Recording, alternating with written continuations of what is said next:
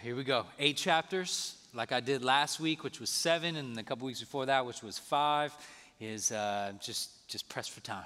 And so what we're going to do is at the beginning, I'm going to do an overview, 30,000 foot kind of overview. As you remember from last week, I'll cover the major things that are going on in these chapters. And it is reminiscent if you've ever flown on an airplane and you're fortunate enough to have the window seat and you kind of look out the window as you're flying cross country and you notice there's nothing to look at. It must be Kansas. And so as you're just kind of cruising over, so we're going to do that exact thing where we're going to look at 30,000 foot overview of these 8 chapters. Are you ready? All right, here we go. We have to start actually in chapter 24, where we left off last week. And if you remember, David and his men are in the bowels of this cave, and they're hiding out, trying to run from King Saul, who is out to kill him. And while they're hiding in the dark recesses of this cave, Saul enters the very same cave where David and his men are gathered, and he enters that cave to relieve himself. And so David's men say, look, David, you have to take advantage of this opportunity. You have to kill Saul. This is your moment. Like, take advantage of it. He's in your hands. But David says, no way. I'm not going to lay my hands on the Lord's anointed. So instead, stealthily, David crawls over to where Saul is relieving himself, cuts off the corner of his robe, waits until Saul finishes his business, and then Saul leaves. David then emerges out of the cave, holding up the corner of the robe, and calls out to Saul, who is now gathered with his men, Saul, I could have killed you today. See? But I didn't. So leave me alone. I'm not trying to kill you. Why do you keep trying to kill me? And eventually Saul realizes, oh man, I'm really a sinner. You're really innocent. I'm really sorry. I won't do it again. I apologize. Chapter 25. Saul and his men are out in the wilderness of Paran, and they catch wind that there's a rich man named Nabal who's in a place called Carmel. And David catches wind about the existence of this man, thinking that being so wealthy and having such stuff at his house that he might be able to go there with his men and potentially get some provisions that they need. So David sends some of his men to Nabal and makes a simple request. Is there any way my men and I can get some provisions, some basic things like some food and water? Nabal is not a nice man, and so he replies to David, there's no way I'm going to give you that stuff. Who in the world do you think you are? I'm not giving you everything I worked hard for. So the men returned to David and said, so here's what Nabal said. And David said, really? That's what he said? Get your swords. Let's go. And so he is going to go defend his honor. And they mount up on their horses, but somehow Abigail catches wind of what's going on, and Abigail is Nabal's wife. Abigail looks in the kitchen, realizes we got stuff, and so she collects as many provisions as she can, and she runs out to head off David to make sure that he doesn't come with his sword and actually destroy them. And she approaches David and says, my Lord, do not do the thing that you're about to do. Here are the provisions that you're asking for. You have to realize my husband is a fool. No, literally his name Nabal means fool. And so she's like, he's just a fool. He's just acting his part. And so you can't hold it against him. And by the way, David, you will one day be king of Israel. You do not want to approach the throne with a guilty conscience and with blood on your hands. Don't do this. This isn't good. And so David listens to Abigail. He decides not to destroy Nabal. And instead he recognizes that Abigail was sent from the Lord and that she has discretion. And so he relents from the calamity that awaited. Chapter 26. Unfortunately, David is out once again in the wilderness, and the Ziphites basically rat on David again and tell Saul exactly where he is. So Saul musters up 3,000 troops to find David and to capture him and kill him. Now, David gets wind about this, and so he sends out some spies to kind of see what Saul is up to. And they come back and they report everything that they find. So David understands where Saul and his men are camping, and so they decide in the cover of night that they're going to go down and do something about it. And so David takes a man named Abishai in the cover of darkness down to the camp where Saul and his men are. And they find Saul's tent, and they creep in there. And there is Saul lying right next to his bodyguard named Abner. And Abishai looks at David and says, let's do it. I'll take that spear right there, I'll plunge it through him and pin him to the ground. It will only take one blow. I don't need two. I'll do it. David says, no, we're not going to do that. So David instead steals the spear and takes a water jug out of the tent, and then goes up to a hillside and safe distance away and begins to call out to Abner, Abner, wake up. What you have done is wicked and evil, and you deserve to die for it, because you are tasked to protect the life of the king, and you failed. And Abner is like, oh, and David wiping the eye boogers off his eyes, like, what's going on? Why are people yelling at each other? So he comes out of the tent and says, is that you, David? David says, yes. Why are you trying to kill me again? You said you weren't going to do it, and now you're doing it again. And so he holds up the spear and the water jug, and he says, behold, my Lord, I could have killed you tonight again, and I didn't. So stop trying to kill me. And so once again, Saul promises, you're right. I'm a sinner. You're innocent. I won't do it again. We've done that before. Chapter 28. Actually, chapter 27. So David is not really trusting Saul at this point of his life for good reason. And so he decides he's going to actually leave the land of Israel, and he's going to head to the land of the Philistines. And so he goes to the land of the Philistines. He befriends King Achish, who lives in a city called Gath. David then asks the king, why should I live with you? Why don't you just let me have my own little spot, and that way I won't bother you? And so King Achish gives him a place called Ziklag. And so David and his men and his families and all that they possess live in this little town called Ziklag. Okay, chapter 28. Meanwhile, the Philistines decide, you know what? We have a really good idea. Let's go attack Israel, and let's go conquer Saul once and for all. And so the people of the Philistines gather together, and they have a huge army. Now, here's the thing is in chapter 27, all the way through chapter 1 of 2 Samuel, it's a back and forth, like you're going from one side to the next of, here's what David's doing, here's what Saul's doing, here's what David's doing, and then you're back and forth. So it's all at the same time. It's just you're seeing the two different men and what they're doing. So meanwhile, David's in Ziklag. The Philistine army is gathering to attack Saul, and Saul is freaked out. What in the world do I do? David, who usually fights the Philistines for me, he's gone. I kicked him out. I don't have Samuel anymore because he's dead. I don't have any priests around to ask God what I should do because, he killed them all. So he does the unthinkable. He actually asks his men to find for him a medium, someone that can call up the dead.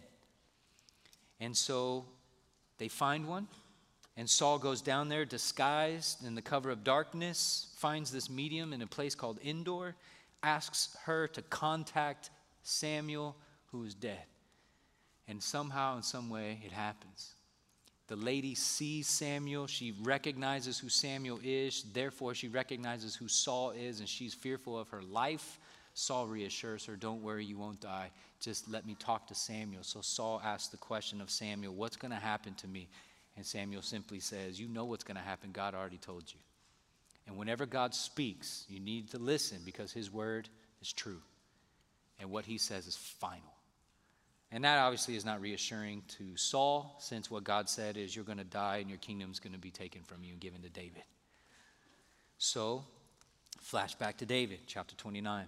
The Philistines are lining up, preparing for battle. King Achish expects David to fight alongside of him. So King Achish says, David, you have to join me. David says, I understand that.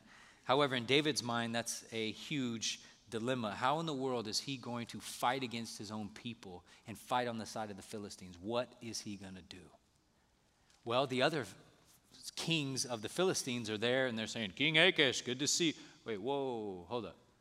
Who is that? Oh, that's David. And they said, no, this ain't going to work. Remember David, how they sang about Saul, that he killed 1,000 Philistines, and now David killed 10,000 Philistines? Yeah, that's our brothers. You actually want to bring this man who killed so many of our own people to fight alongside of us? That ain't going to work. So dilemma is resolved. King Achish actually says, sorry, David, you can't fight with us. And David's like, oh, shucks. So King Achish sends him back to his town of Ziklag, and that's where we pick up chapter 30. David leaves the Philistine army behind, thinking that a huge dilemma has been resolved. However, they see smoke off in the distance as they're riding towards the town.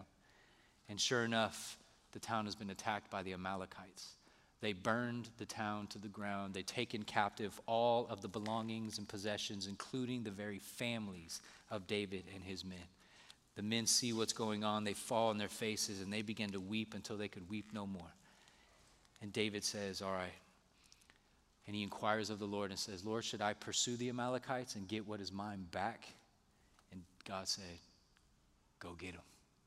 So David mounts up with 400 guys, and they go and they get what is theirs. And they fight the Amalekites, and they retrieve their family, their children, their wives, and all their stuff. And the scripture says not a single thing was lost. He captured it all back. Chapter 31, flashback to Saul. Philistines are attacking the Israelites. Saul is in a huge battle. The war is waging all over the place. It's bloodshed everywhere. And the 3 sons of Saul die in battle, including Jonathan, David's best friend. And not only that, but some archers badly wounded Saul to the point where he knows he's going to die eventually. And so he calls out to his armor bearer, don't let these uncircumcised Philistines kill me. You run me through. And the armor bearer says, no, I'm not touching you. So Saul falls on his own sword. The armor bearer, seeing what happened, seeing the Philistines approaching, he also falls on his sword, and they both die. The Philistines find the body of Saul. They cut off his head. They take his body, and they hang it up in a temple. Payback for what David did to Goliath. However, some brave men of Judah from Jabesh Gilead, they heard about what happened, and so they bravely go and they retrieve Saul's body, and they bring it back to the land of the Israelites, and they give it a proper burial. 2 Samuel chapter 1. David has just returned from defeating the Amalekites. He returns to his home when a messenger comes and tells David, I have bad news for you. The sons of Saul are dead, including Jonathan, and also Saul is dead. Upon hearing the news, David mourns, he laments, he weeps. And he writes a song, which is typical of David. And the beginning and end of that song reads, Oh, how the mighty have fallen. Such a good story, is it not? I want to encourage you to read it on your own. And there's so much more detail there and so much more coloring that the author gives us that I really encourage you to read some more of it. But let's take some time now and do what I did last week, where having given an overview, we're going to circle back, and there's a couple of things that we're going to talk about. But let's pray and ask the Lord to help us as we approach his word and to hear it read and taught. So God, would you do the very thing that we know only you can do? God, would you speak with us, and would you meet with us in this place? God, grant us the mind to help us to understand this story. But more than that, Lord, help us in all that we read and hear to actually believe it. Lord, everything in this world is diametrically opposed to your word and to your work in the world. Everything is against us. And so I pray, Lord, that you would help us by overcoming the obstacles to hearing your word today. And God, you would grant us faith. And according to your grace, Lord, you would enable us to meet with you through your word. Lord, we read in this story how fallen the world is, how broken it is, so much lying and deception and death. And Lord, it's not just the world of the Bible that all of that's happening, it's in our very own world too. And so Lord, even in the last couple of weeks, we've heard about some outlandish, crazy things, evidence of the brokenness of this world. So Lord, there probably are some folks who are scared, who are fearful. God, we're mindful of things like threatening people through pipe bombs and bursting into synagogues and shooting to death people. Lord, this world is broken. There's so much injustice and death and chaos and distortion. So I pray, Lord, that you would help us in the midst of all of this to stand strong, to know that as seemingly crazy as this world is, ultimately, one day, the curse of the fall will come undone. Everything which is ungodly, all the hatred, all the injustice, all the death will one day be no more. And so, Lord, that is our hope. And so I pray somehow, Lord, you would give us a glimpse of that hope, and that you would reassure us in Christ, and you would grant us what we need to persevere well in this world. And God, you would do it because we've asked it in Jesus' name. For his glory and for our joy we pray. Amen. All right, so what we're going to do is we circle back as we're going to see three things about David that really teach us about his character. So the title of this sermon is The Rise of the King's Character, and we're going to see through David's escapades and experiences how his character is revealed. And the three things we're going to see is this, that David was tempted, and through his temptation and how he responded to it, he was enabled to build his character, and we see more about his character. Secondly, he is in exile, which means he has been removed from the people of God and been removed from the presence of God in the promised land. He did so voluntarily, and we'll see how that builds his character and reveals it. And then thirdly, we see how David is a conqueror. And in each of these things, what we actually see is a foreshadowing of what's to come in the person of Jesus. And so as we read about David, what we're anticipating is, what do these things teach us about the person of Jesus? And in fact, we see Jesus experience temptation. How did he deal with it, and what does that teach us? Jesus experienced exile, and what was that like, and what does that teach us? And then lastly, Jesus is a conqueror, and what does that mean? What does that teach us? And so we'll start with the temptation. David was tempted in three ways. First was this, in chapter 24, when Saul comes into the cave and he has an opportunity to kill Saul. He has an opportunity, according to the pressures of the men in the cave who were with him, to take hold of the circumstances and the situation that he's in, and to take for himself action and to kill Saul. Now, this is an important thing to realize, that sometimes the circumstances kind of turn in such a way that we feel as though we have opportunity to act. But we have to remember, David was told that he will one day be king, but he must be patient and to faithfully wait until God orchestrates when that day will come. So David is not allowed to take matters into his own hands and to take hold of the circumstances he's in and to fast forward God's will impatiently. That's not what is happening in David's life. He's tempted to fast forward God's will, but he restrains himself. He doesn't do it, even though his men tell him to. The second temptation is this. David almost avenged his honor. Remember when his men were out in the wilderness and they needed some provisions, and so they send forth the request of Nabal to ask Nabal for some provisions. And of course, Nabal is just kind of a jerky dude. And so here's what happens. We see this in chapter 25, starting in verse 6. David instructs the men, "You shall greet him like this, peace be to you, and peace be to your house, and peace be to all that you have. I hear that you have shearers. Now your shepherds have been with us, and we did them no harm. They missed nothing all the time that they were in Carmel. Ask your young men, and they will tell you. Therefore, my young men find favor in your eyes, for we come on a feast day. Please give whatever you have at hand to your servants and to your son David." When David's young men came, they said this to Nabal and in the name of David, and they waited. Here's what Nabal says. "Who is David? Who is the son of Jesse?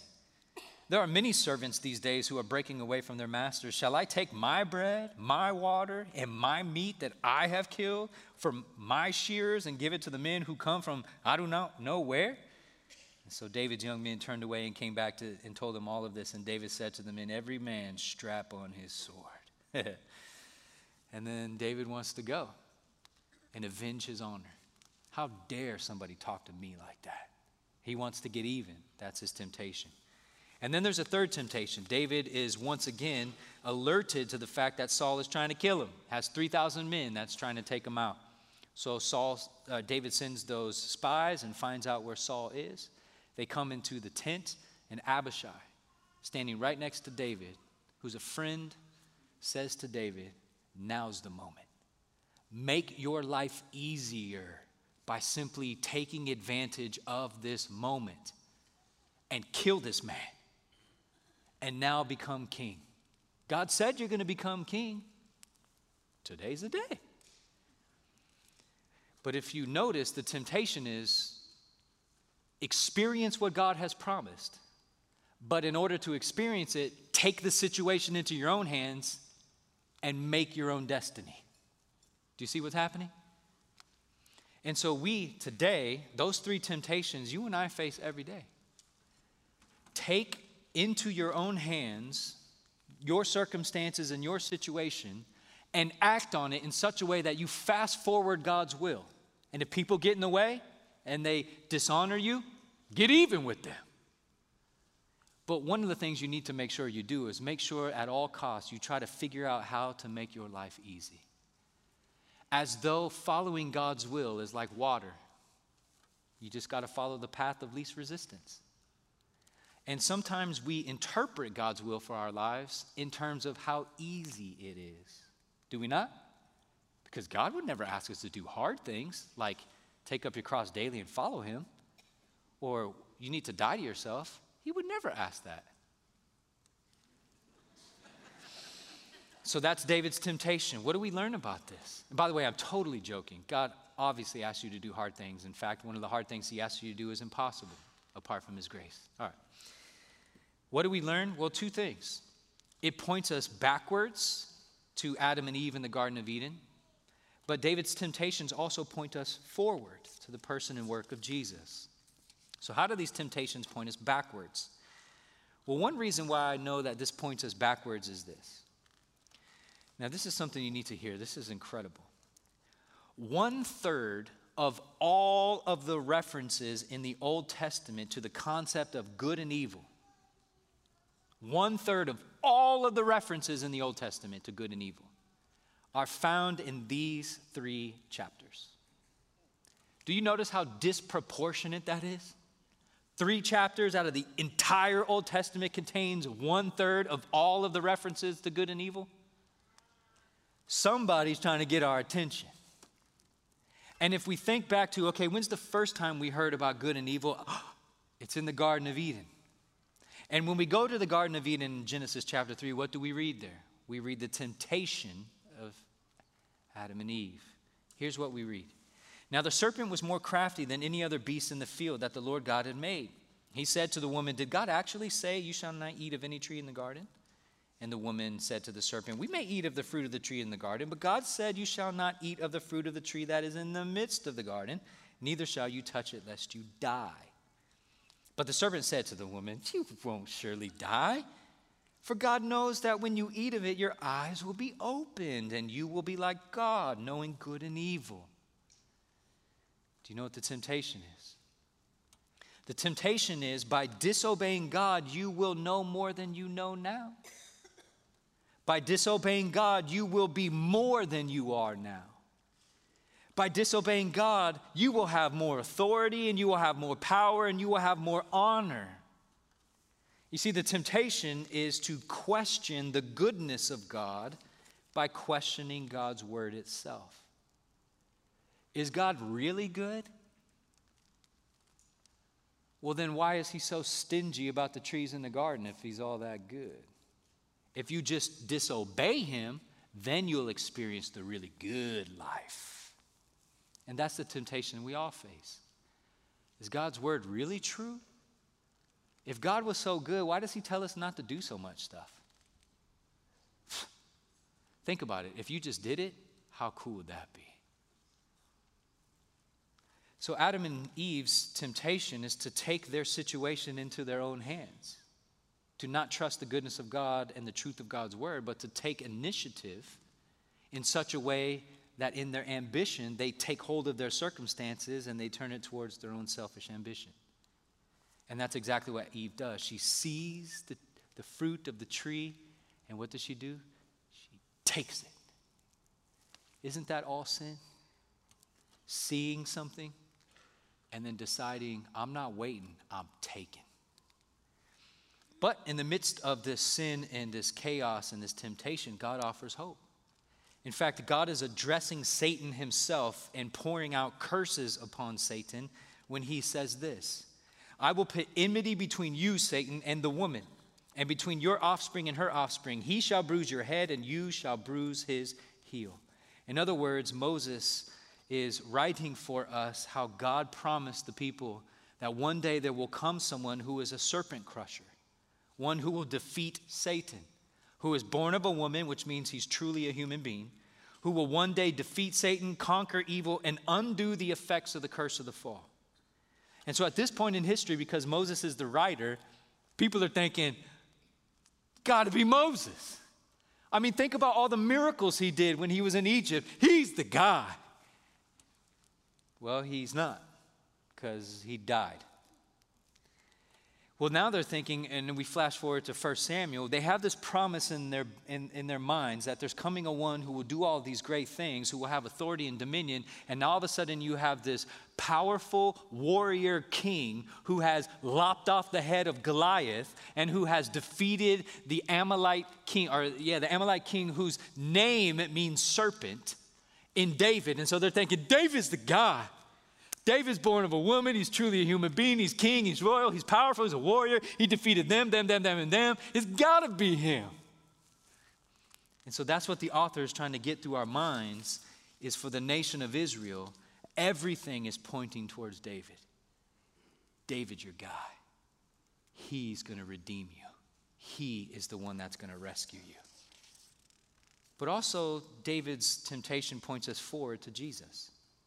Do you remember Jesus' temptation in Matthew chapter 4? He's tempted by Satan 3 times. And each time that he's tempted, he recites a quotation from the Old Testament. And generally when we hear this section taught, we generally interpret it as, you know what? When you're in the midst of temptation, one of the best things that you can do is recite Scripture. And as you recite Scripture, you will be empowered and strengthened, and you'll be able to resist temptation. And I say, praise God, amen, that's awesome. But there's a lot more going on. Because every one of Jesus's quotations comes from chapter 6 to chapter 8 in the book of Deuteronomy. That's the only place he quotes from. And what's interesting is when you go there and you read it, you realize it's actually the record of Moses teaching the second generation of Israelites who came out of Egypt. Now, why is he addressing the second generation? It's because the first generation, they crossed the Red Sea, then they tempted God, and then they were cursed for their sin and idolatry by wandering in the desert for 40 years until they all died and the next generation came. So in effect, what Jesus is doing is quoting Moses when he's reminding the people, don't mess this up. Your fathers messed it up. Don't you do the same.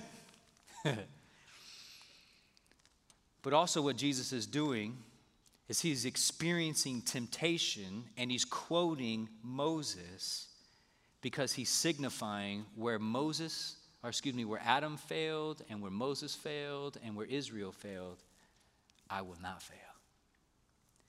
You remember Adam was in the garden tempted and he failed. Moses was tempted to impatience when he beat a rock and various other things, and he failed. Israel, as a people, were supposed to be a light unto the nations to draw them to Yahweh, God, and they failed. But in Matthew 4, Jesus doesn't fail. And because Jesus doesn't fail, we know Jesus to be the new and better Adam. Jesus is the new and better Moses. Jesus is the new and better Israel. When he is tempted, and because he does not fail, what he does is he completes God's mission for the world. He fulfills the promises of God, and he secures for sinners everything that they need to be made right with God. And in fact, when we go back to Matthew chapter 4, verses 8 through 11, and we see the last third temptation of Jesus, we see something significant. Here's how Satan tempted Jesus the third time. Again, the devil took him to a very high mountain and showed him all the kingdoms of the world and their glory. And he said to him, all these I will give you if you will fall down and worship me. Jesus said to him, begone, Satan, for it is written, you shall worship the Lord your God, and him only shall you serve. Then the devil left him, and behold, the angels came and were ministering to him. Do you see the temptation? The temptation is, Jesus, if you bow down and worship me, you don't have to go to the cross. You don't have to experience pain. You don't have to faithfully serve people who hate you. You never have to experience sorrow. You don't have to suffer. You don't have to be rejected. You can just take the glory and run. You can be powerful. You can have all authority. You can be wealthy. You can have it all. And you don't even have to suffer while you get it. Win-win. But Jesus refuses the temptation, which means Jesus chooses the suffering. Jesus chooses the sorrow. Jesus chooses the pain. And Jesus chooses the cross. Because he knows that by the cross, through the pain, in the midst of the sorrows, and despite the suffering, what will happen in the end is Jesus, by his shed blood on the cross, will purchase people and he will rescue them from their sin. Aren't you glad he said no to temptation? When we talk about temptation, there's a tendency for some people to think the only people who really know how bad temptation is are sinful people. And here's what I mean. Let me read this from C.S. Lewis in Mere Christianity, one of my favorite books, one of my favorite authors. I love what he writes here. Listen to this. He writes, "No man knows how bad he is until he tries very hard to be good." Hey, yeah. He says, a silly idea is current, and he's writing in 1940s, World War II England. He says, a silly idea is current that good people do not know what temptation means. This is an obvious lie. Only those who try to resist temptation know how strong it is. After all, you find out the strength of the German army by fighting against it, not by giving in to it. You find out the strength of a wind by trying to walk against it, not by lying down. A man who gives in to temptation after 5 minutes simply does not know what it would have been like an hour later. This is why bad people, in one sense, know very little about their own badness, because they have lived a sheltered life by always giving in. We never find out the strength of the evil impulse inside of us until we try to fight against it. And Christ, because he was the only man who never yielded to temptation, is also the only man who knows to the fullest extent what temptation really means. He is, therefore, the only complete realist. That's amazing. Because it's just insightful and flat out true. None of us know how hard temptation really is because all of us usually give into it. And the only person on the face of the earth, the only human being who has ever lived who fully understands the weightiness of temptation is he who always said no in the midst of their temptation, and that person is Jesus. And so therefore, if we are ever thinking to ourselves, man, I'm tempted and I want to endure and hold up underneath it, where are you going to go to get the resources you need to be strengthened enough to say no to temptation? You can't go to other people who give in all the time. You got to go to the one who never gave in.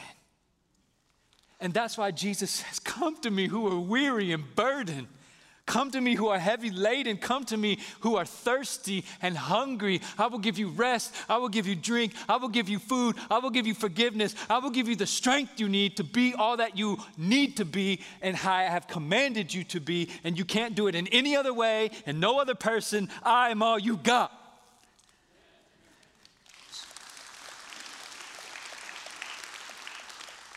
And what's crazy to me is in our world, people interpret what I just said as being narrow-minded.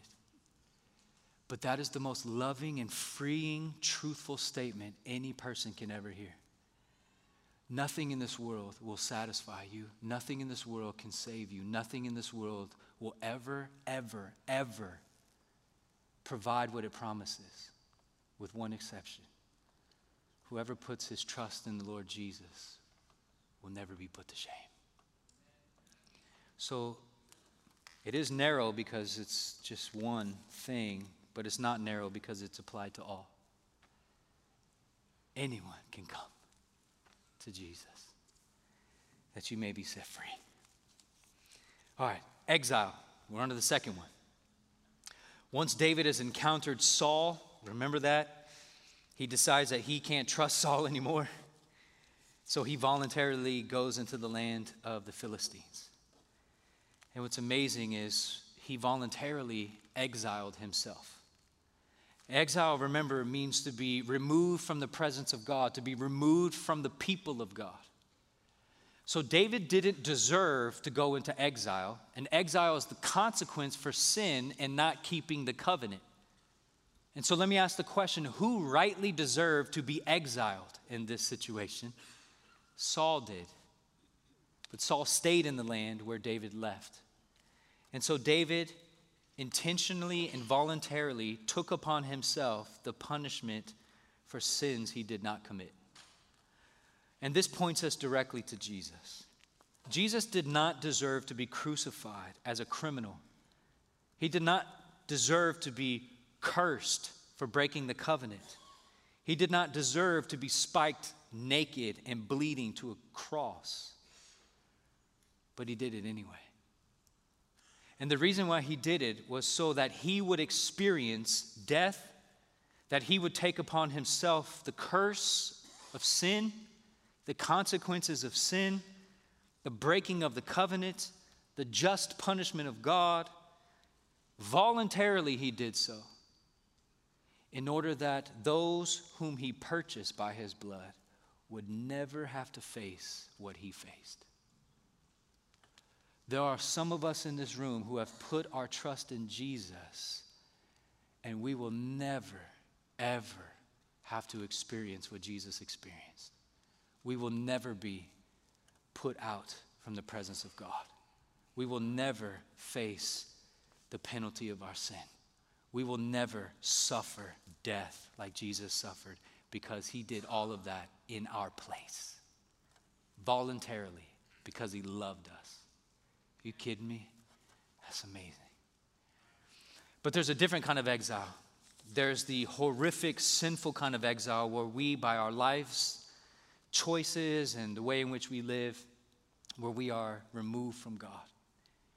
God is so good, and he's gracious. And if you really don't want God, he'll give that to you. It's just a place called hell. But if you really want God, he will give that to you. And that's a place called heaven. So what do you want? I just want God to butt out of my life.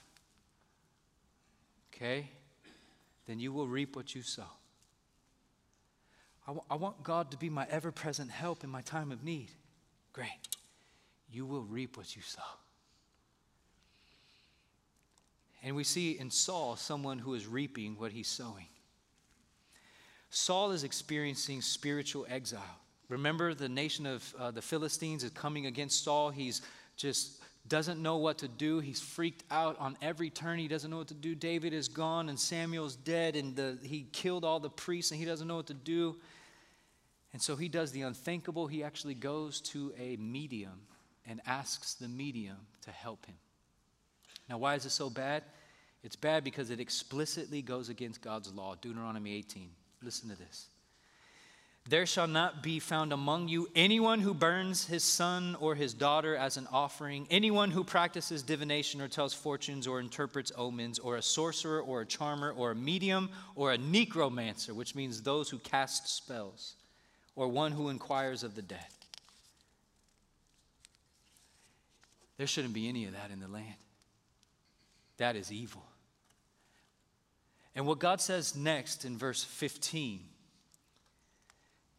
through Moses is this: the Lord your God will raise up for you a prophet like me, Moses is saying, from among you, from your brothers. It is to him you shall listen. I will raise up for them, meaning Israel, a prophet like you. God is speaking to Moses, from you among their brothers, and I will put my words in his mouth, and he shall speak to them all that I command him.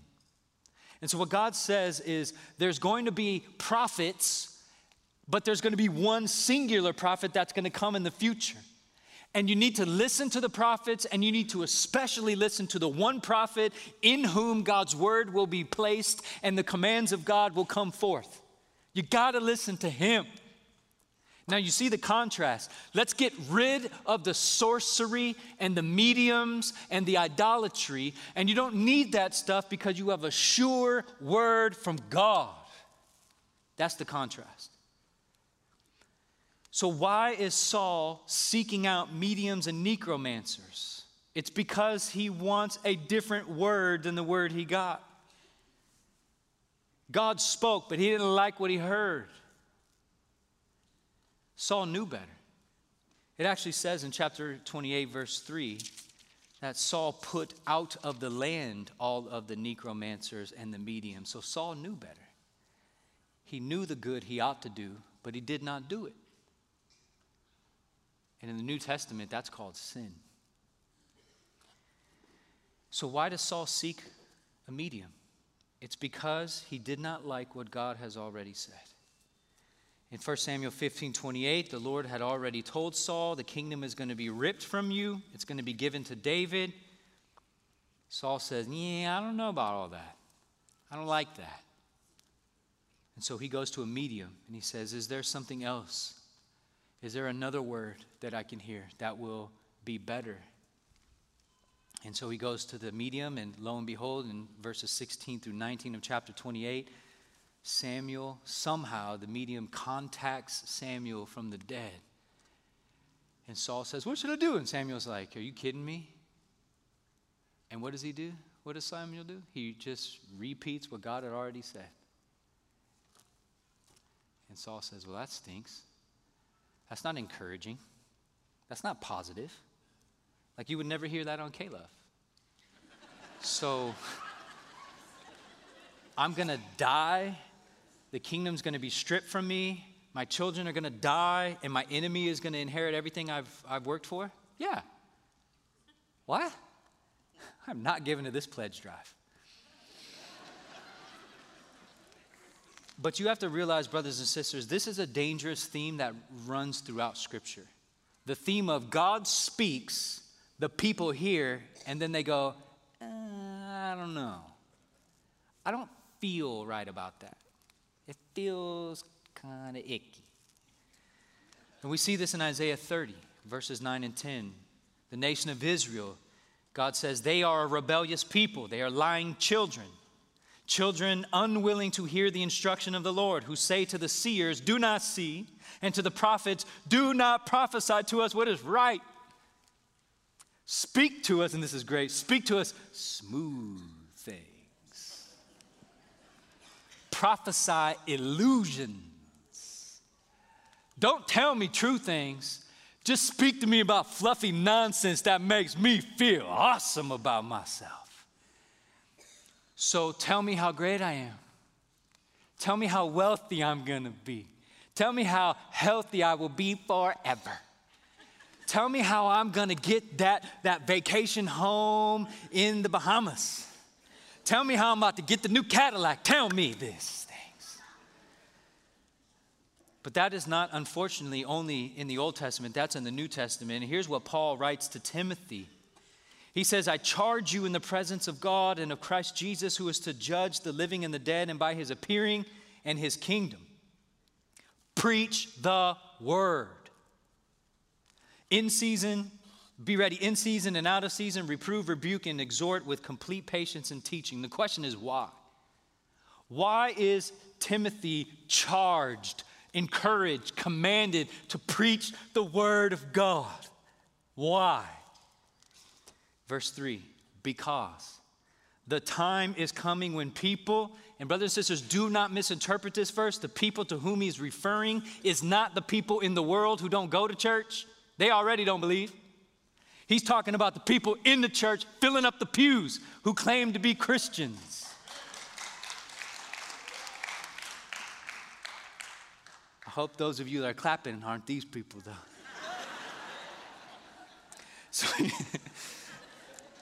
So he says, there will be people who will not endure sound teaching, but they have, look at this, itching ears. They will accumulate for themselves teachers to suit their own passions, and they will turn away from listening to the truth and wander off into myths.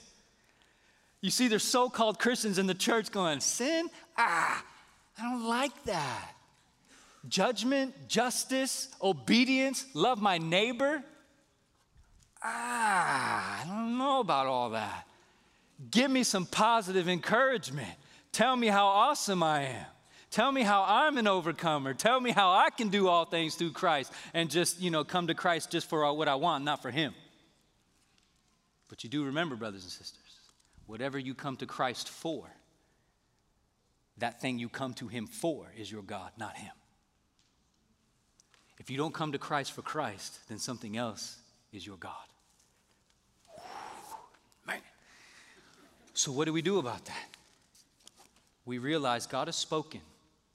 Remember, that's the whole thing about Saul. He was like, did God really say? Satan said to Adam and Eve, did God really say? Satan quotes scripture to Jesus, God said. And now in the church, many people are saying, did God really say? And what's happening in the church is many people are abandoning the word of God. And instead, they're looking for more revelations, more dreams, more prophets. They must have not read Hebrews chapter 1, verses 1 through 4. Let's read it together. Long ago, at many times in many ways, God spoke to our fathers by the prophets. You see that? Many times, long time ago, in many different ways, God spoke to us by the prophets. But, do not miss the but. In these last days, which is now, God has spoken. Past tense, irrevocable, to us. How? By his Son, Jesus, whom he appointed the heir of all things, through whom also he created the world. He is the radiance of the glory of God and the exact imprint of his nature, and he upholds the universe by the word of his power. After making purifications for sins, he sat down at the right hand of the Majesty on high, having become much superior to the angels, as the name he has inherited is more excellent than theirs. Brothers and sisters, in the Old Testament, undoubtedly, God spoke by the prophets, but we are living in the last days in which God has spoken finally and fully, the end of discussion, through his Son, who is the Word of God become incarnate. At this point, we could go, okay, we're done. Let's go home. Decisively, definitively, God has spoken. That should reassure us more than anything else that the Word of God, which in the Old Testament is about Jesus concealed, but in the New Testament is Jesus revealed, is authored by the Holy Spirit. And therefore, everything we have in the Word of God, in the Bible, is the product of the Spirit. So we don't need to go to the Spirit to ask him to give us more revelation than he's already given us. Nor can we ask the Holy Spirit to give us a revelation which is contrary to the revelation he already gave us. God is not a God of confusion. God is a God of order and truth. This is truth. And in Jesus, we have all that we could ever dream or imagine. If we abandon Jesus, we abandon all hope. So brothers and sisters, you don't need to ask God for a special revelation. You don't need to ask God to speak to you in a way he's never spoken to anyone before. You don't need all of that stuff because you have the Holy Spirit if you're a Christian. You have Jesus Christ, God come in the flesh, and you have his revealed word for you. And these things are sufficient. All right, last one is this. Jesus is a conqueror. David shows us that he too is a conqueror. What we read is when David is dismissed from the armies of the Philistines, he's raided by the Amalekites, and the Amalekites take his family and all of his possessions into captivity. So David asks the question, God, should I follow them? And God says, absolutely, go get what is yours. And we read in verses 16 through 19 that David indeed in chapter 30 goes and he finds the Amalekites singing and dancing and rejoicing that they had taken captive all that is David's and his men. David comes upon them and he works them and he retrieves everything which is rightfully his.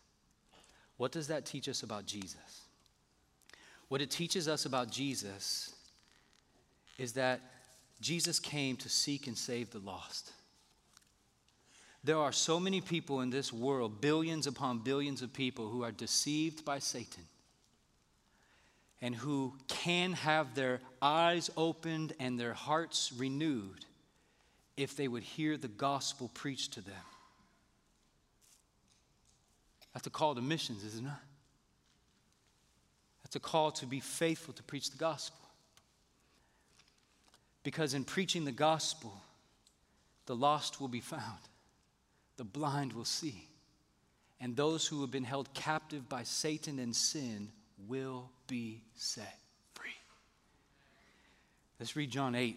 What does Jesus think about his life and ministry? Jesus said to the Jews in verse 31 who had believed in him, I love this, if you abide in my word, conditional statement, if you abide in my word, you are truly my disciples. Which begs the question, am I a disciple if I abandon Jesus' word? I'll let you answer that. You're smart people. Verse 32. And you will know the truth by Jesus' word, his truth, and the truth will set you free. What freedom is he talking about? I'm glad you asked. Verse 33. And they answered him, we're offspring of Abraham. We've never been enslaved to anyone. How is it that you say you will be free? Jesus said to them, truly, truly, I say to you, everyone who practices sin is a slave to sin. You're not captured by some worldly standard. You are captured by Satan in sin itself. And I don't give a rip whether or not you are Jewish. I don't give a rip whether or not you got an MBA.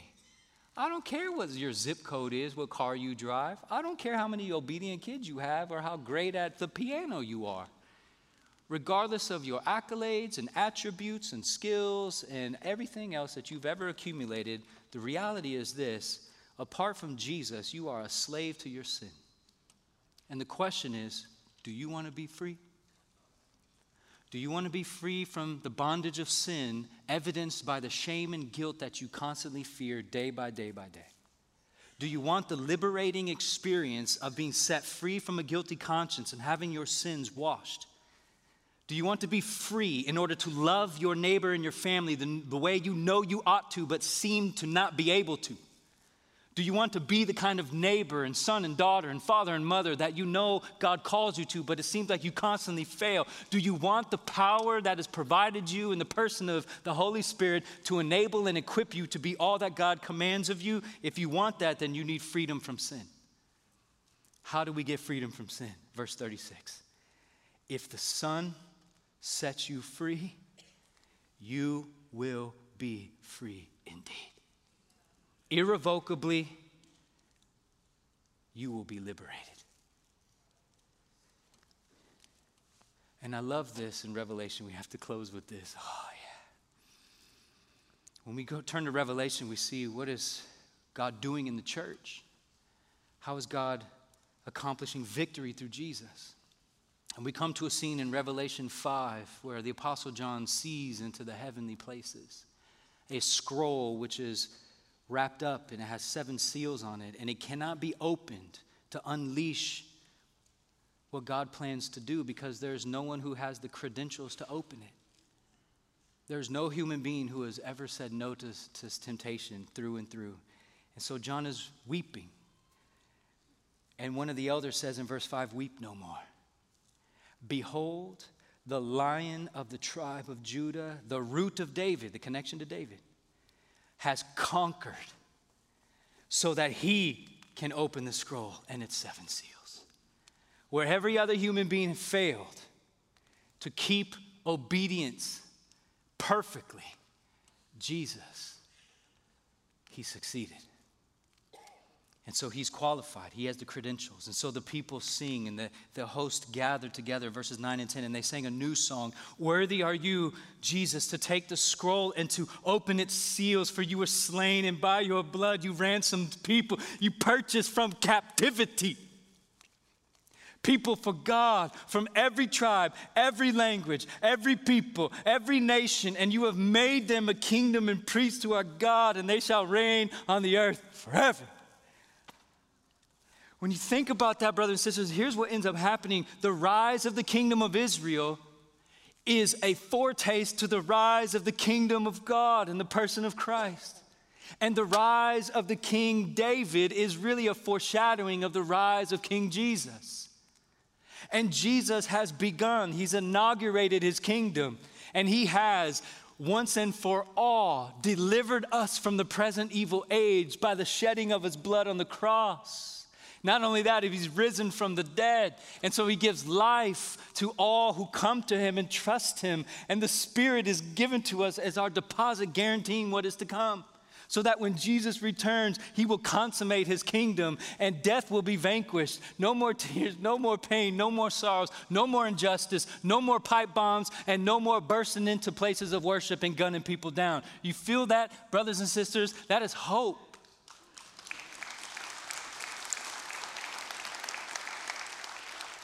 And because of the shed blood of Jesus, captives are liberated. Jesus conquers.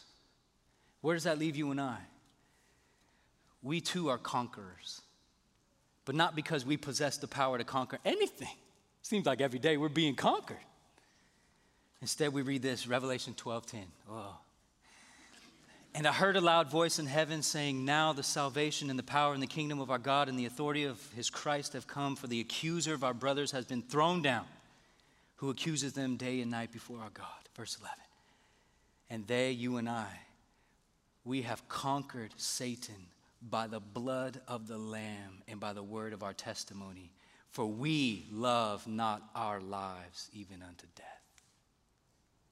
You and I are conquerors by the shed blood of Jesus, not because we possess innate power in ourselves. And how we conquer Satan is to continually claim Jesus is mine. You have no claim on me, Satan. I am his and he is mine.